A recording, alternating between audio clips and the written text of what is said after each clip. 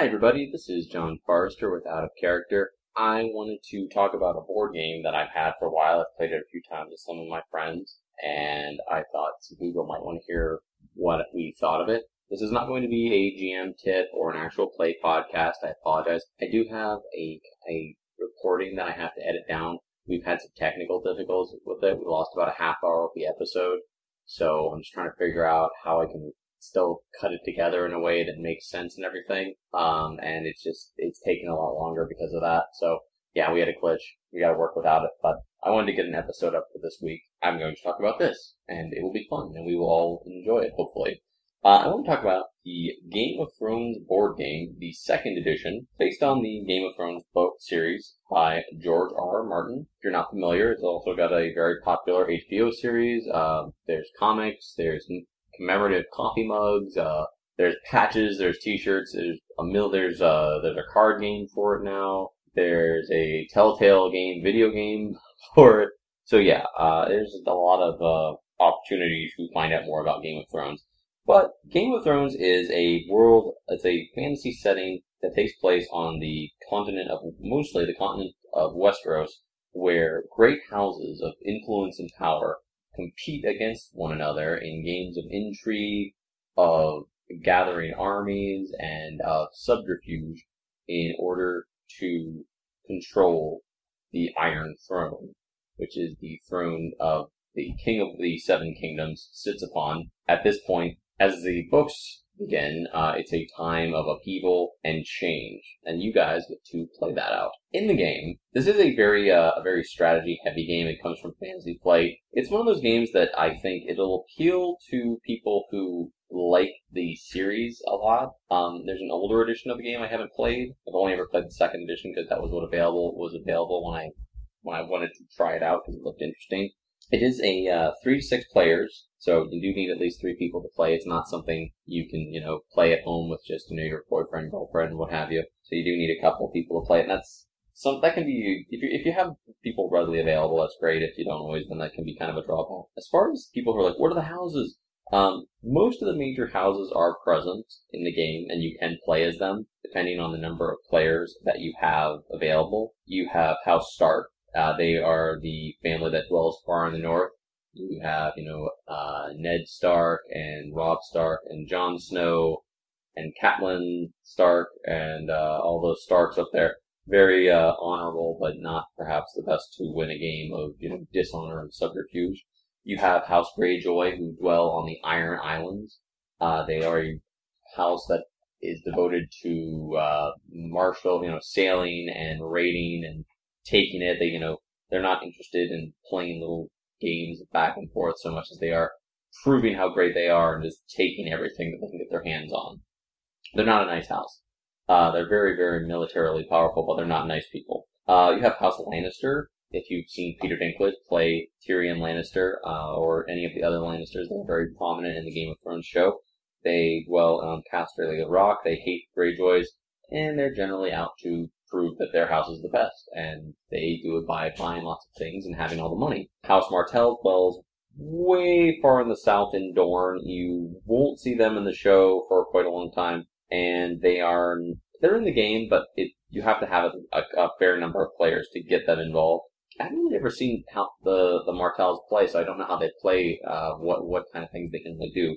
The most players I've had in the game at this point is 4. I've had House Tyrell, and they are the second richest house in Westeros. They are a house on the rise.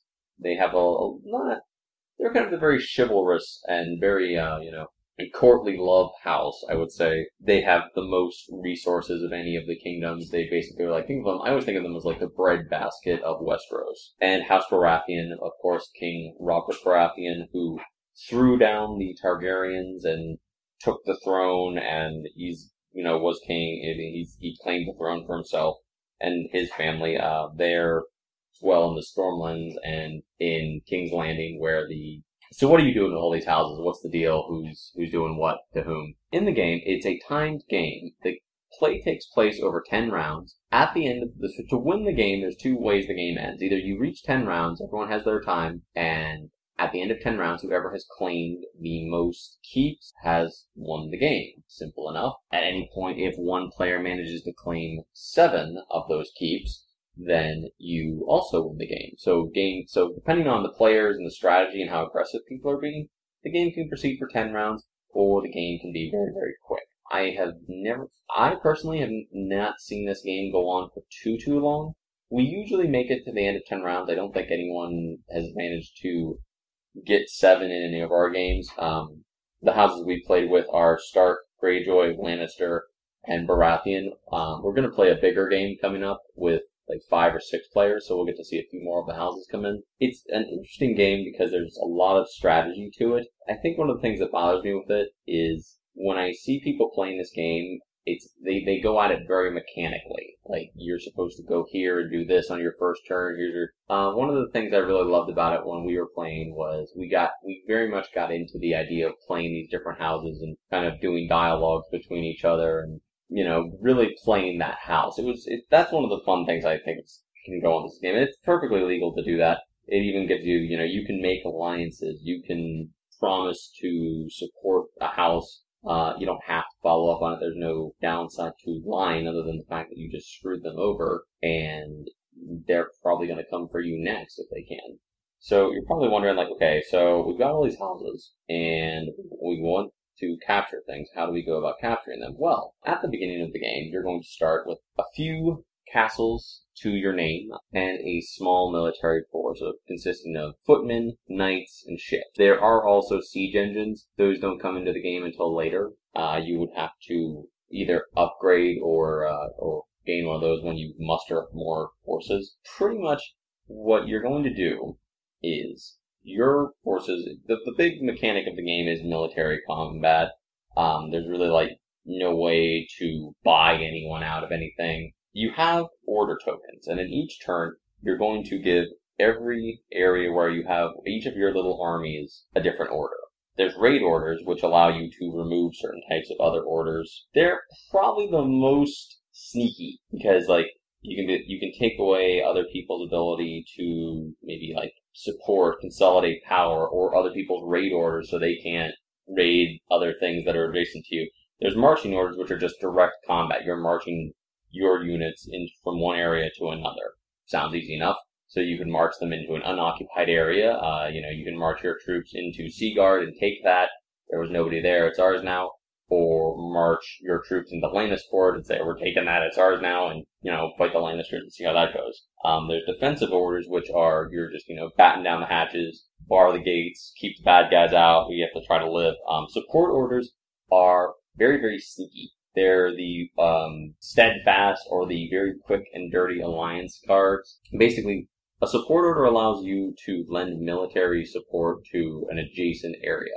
So if you put a support order down and, your guys in Lannisport get invaded and you have a support order on an adjacent area, you can lend that support to that area to help either, House Greyjoy invade it or to help the Lannisters defend it.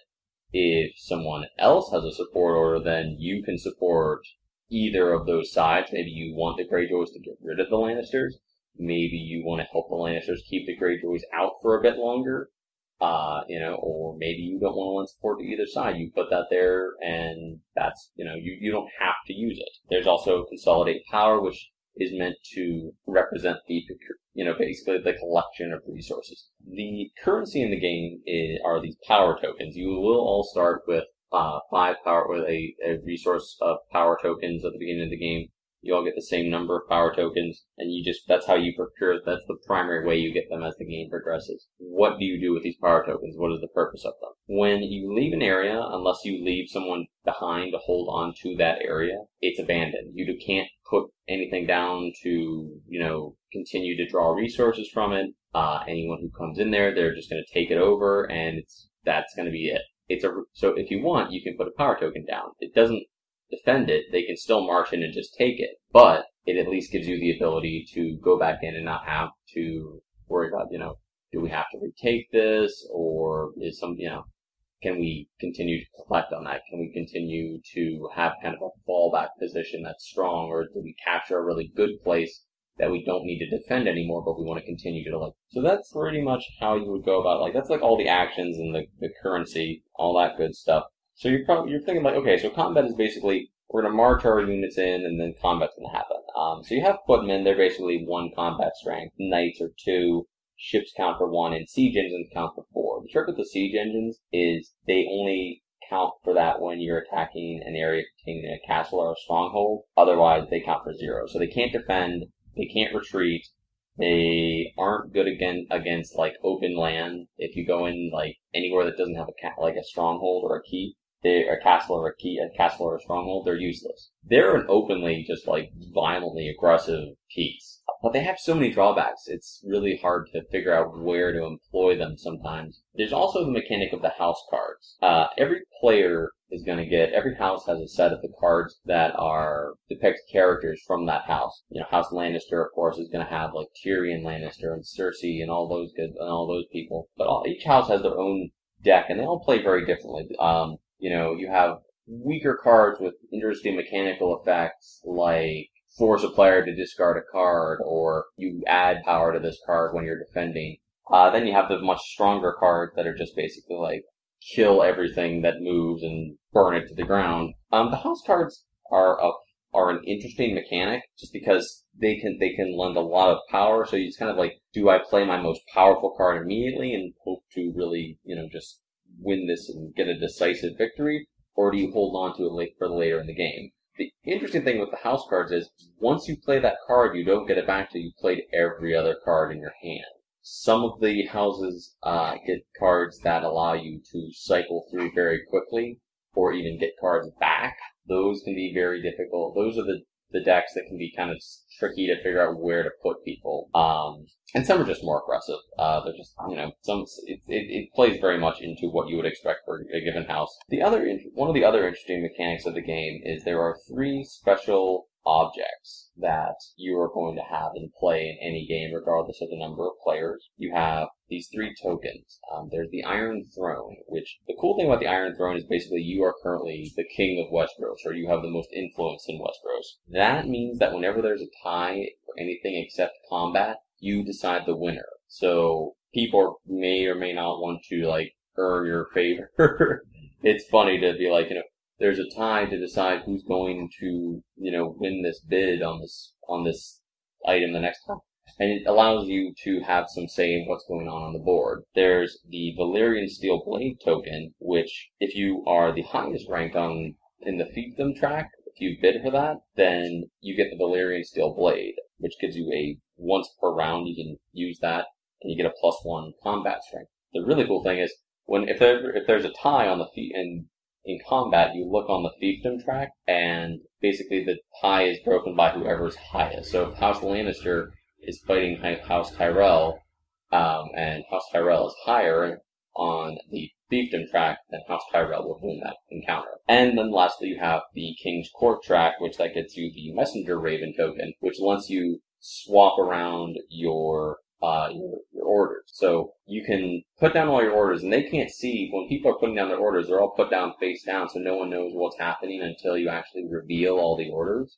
You can say, okay, the Greyjoys are going to attack me here, and I can't stop that. I can't defend against that. So I'm going to put in a defense order here instead of consolidate power. Or you can look at the Wildling, the top card on the Wildling deck, which we'll get to the Wildling deck in a second. So as I was talking about, like, there's these different tracks. There's the Iron Throne track, the Fiefdom track, and the King's Court track. At certain points in the game, you're going to be bidding to try and bring your influence up, or, you can completely ignore them if you want to. The Iron Throne it's exactly as I described. The Fiefdom track, people generally bet on it just to give them a better chance to win in tied encounters. That's one of the uses for those power tokens, aside from, holding territory. You use those to bid. You bid in secret. Basically, everyone puts a number of tokens into their hand, and then you'll reveal at the same time. Whoever's first gets the highest position, and so on and so forth. The cool thing about the King's Court track, in addition to all the fun of the Messenger Raven, is it gives you special actions. Special actions are just normal orders, but they're more powerful versions of those orders. The more powerful version of the raid order allows you to remove defenses. pretty much the rest of them are just +1s. Like, the Defense Order Special is a +2, the March Order is a +1, the Support is a +1. The Consolidate Power one allows you to muster a soldier, or there's two other things that can happen that can really affect the way the game plays. One of them is you're going to have the Westeros cards come into play. So what are the Westeros cards? Basically, you're going to draw 3 cards at the start of each round after the first round, and they're going to have different effects on them. It's everything from, say, like a supply card that you look at the supply track and you figure out, okay, how many areas do I have that have resources? How can my army get bigger, or does my army get smaller? If you've been taking castles and not getting any resources, and you haven't grown your supplies at all, you may be able to hold the army you have, but you haven't gotten any more, so you can't grow your army. Well, everyone else's army potentially could be growing much bigger soon. Or you could have lost areas with lots of resources in your army, suddenly your troops start dying from starvation. There's mustering cards, which are basically you are rallying soldiers, you're building up your armies, build ships, get extra footmen, upgrade your footmen to knights, that sort of thing. There's cards that will allow you to bid on the influence tracks. There's some cards that are like nothing happens at this point. There are cards for like the wildlings attacking. There's a lot of different cards with a lot of different effects. The wildlings attacking are interesting because the wildlings who live beyond the wall will be coming down and trying to attack. There's 2 ways this happens. Basically, any of those Westeros cards, some of them are marked and the wildling track advances. If the wildling track reaches 12, the wildlings attack. If you draw a card that says the wildlings attack, the wildlings attack. That's it. Wherever the dial is on the wildlings track, that's the number of men you need to beat the wildlings. How do you beat the wildlings? Well, you donate power to the Watch. So everyone in secret is going to offer a number of power tokens towards the Watch, the Night's Watch, to hold the wall. If nobody bids and they lose, then everyone suffers an ill effect. If they win, then different effect. As far as the bidding goes, generally, even if there's a bad effect, if you're the highest bidder, you're going to get a good effect. If you lose and you're the lowest, and the lowest bidder, really bad stuff happens. Like you can lose all your units. A bunch of your units could be destroyed. You can lose power. You can lose supplies. You just like awful stuff that can cripple you very, very quickly. You don't want to keep losing against the Wildling. But yeah, it's a really interesting game. I keep hearing people say that they played it and it took them like 7 or 8 hours to play, and I'm like, I don't see how. I mean, we played it a couple times, and as I said, maybe it's because they're playing with like 6 players, and that just really stretches things out. It takes us usually, I think, maybe 3 or 4 hours to play a game. I mean, it's a 10-round game, so, it's not like sit down and play it for 20 minutes and you're over, and, then it's over and done with. But it's not something that, it's not like Twilight Imperium or, any of those really long, involved games that just take forever to get through. I think my favorite thing about the game is just, I love the idea of playing these houses and sitting around, and there's a big strategy element to it that I find is very much enjoyable. But I think the most fun that we had playing this was just playing as those houses, kind of like role-playing, how would House Greyjoy behave? And it was me, Jade, Sebastian, and Jason. We played 2 rounds. I played House Baratheon both times. I had a lot of fun with that. It was fun to be, I had the Iron Throne and be deciding the ties and stuff. I don't think I won either time. I think, if memory serves, I think Jade won 1 game playing House Lannister, and Jason won a game as, House Greyjoy. The Greyjoys are really military. They're the house that plays the most militarily aggressive. And it's interesting because, you start with almost the identical resources. Some of the houses get different advantages at the beginning. It's just interesting to see kind of how people play them. If you want to play House Tyrell exactly the same way you would play House Lannister, you can give it a try, but it's not really to your advantage. It's going to be very, very different just between those 2 houses, even just given how close they are on the map. They're both on the coast. They both have similar resources available to them, but you wouldn't play them the exact same way. It's fun to make the little alliances with each other, like House Stark and House Greyjoy make a secret alliance, take out the Lannisters, and then you're kind of going back and forth, like how long can we trust the Greyjoys, or are they going to turn around soon and stab us in the back? It's really fun. There were some cool expansions for the game too. They did two. There's a Feast of Crows, which is an expansion for a 4-player game. It's meant to be a quicker play. It adds cards, house cards for playing House Aaron. So if memory serves, I think you take one of the houses out. I think you take out House Greyjoy, whichever. But you take out one of the houses and you play with House Aaron in a 4-player game. You aren't trying to capture strongholds in that scenario. You're trying to strongholds or castles in that scenario. You have victory cards. So, like for example, House Baratheon I think has to hold King's Landing, and they have to hold Dragonstone. And each turn that you do that, you get a victory point, and you advance on the victory track. Each of the houses has different secret victory conditions, and there's different cards that come into it. There's also a Dance with Dragons. That is, I believe, a 6-player scenario. Don't think that one has any extra stuff or different houses. I think it's just a different, way to play and have things start a bit more quickly. Those are for like if you're not into the slower version of the game. With this game, the first round, I would say, is usually a little bit less active because there's a lot of houses that are going to spend that turn just positioning themselves around the board and getting to where they need to be in order to, launch their attacks on the next turn and build resources. House Greyjoy is probably going to be the house that's going to attack the most on the first turn. They start with that Valyrian Steel Blade, and it's just to your advantage to come out and deal a decisive blow to somebody very, very quickly. You have the sword for a reason, use it. The expansions are fun. They are print on demand. You probably won't be able to get them in stores anymore. If you can, great. Definitely support your local store. They're like $14 a piece. You can also buy them on Fantasy Flight's website if you want to do that. Fantasy Flight, as always, every game they make is very, very well made. The pieces are nice. They have these really cool little screens for each of the houses with great artwork on it. The artwork's fantastic. I used the map of Westeros to play a Game of Thrones board role-playing game on. If you listen to one of the old podcasts, we have a Game of Thrones RPG that I made up by myself. We're playing through a scenario of that. We're going to get back to that eventually. It's a map of Westeros. There's a lot of things that people say, like, I wish they would do this, I wish they would do that, like, have House Tully or the Targaryens or, just various different houses incorporated into the game in one way or another. I know someone there's a lot of like custom expansions that people have done for that, like to make the map bigger, add different houses to it. I don't know if I'd want the Targaryens in there. It makes sense to me that the Targaryens aren't in here just because every version of the game, even with the expansions and things, there's really no place to put the Targaryens. You have to completely move the Baratheons because they own Dragonstone at the start of the game. So you'd have to shift them down and add in extra pieces. You could do it if you really want to. There are rules online for doing that if you want to do a custom game. I don't think it's necessary. I'm not a big Targaryen fan. Jade is. She really likes the Targaryens, but I've never been that fascinated with them. They're kind of groups. Again, awesome game from Fantasy Flight. Very, very fun.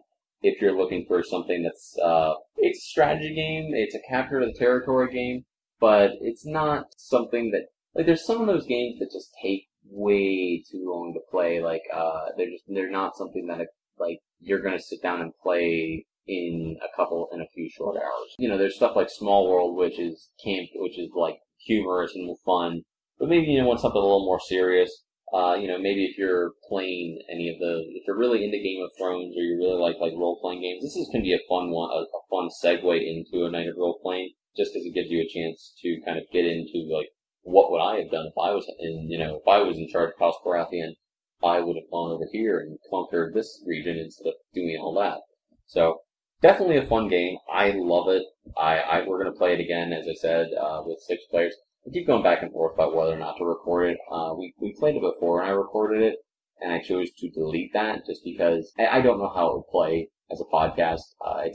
There's a lot of visual element to the game, and I just don't think it would be that interesting to listen to us, other than the roleplay aspect, like I said. That is going to be it for this week, guys. I hope you all enjoyed this. Also, special thank you to London, England. You guys are our biggest listener of this week, so thank you. I've actually been to England once or twice. One time. it was cool. I saw some interesting things out there. We went by Stonehenge, and I saw the White Cliffs of Dover because I took the big boat between London and between England and France, so that was cool. Spent like a day and a half in London, and then we went to France for like a day and a half, and then we flew back to America. So thank you, London. We appreciate it, and we will see you all next time. Bye.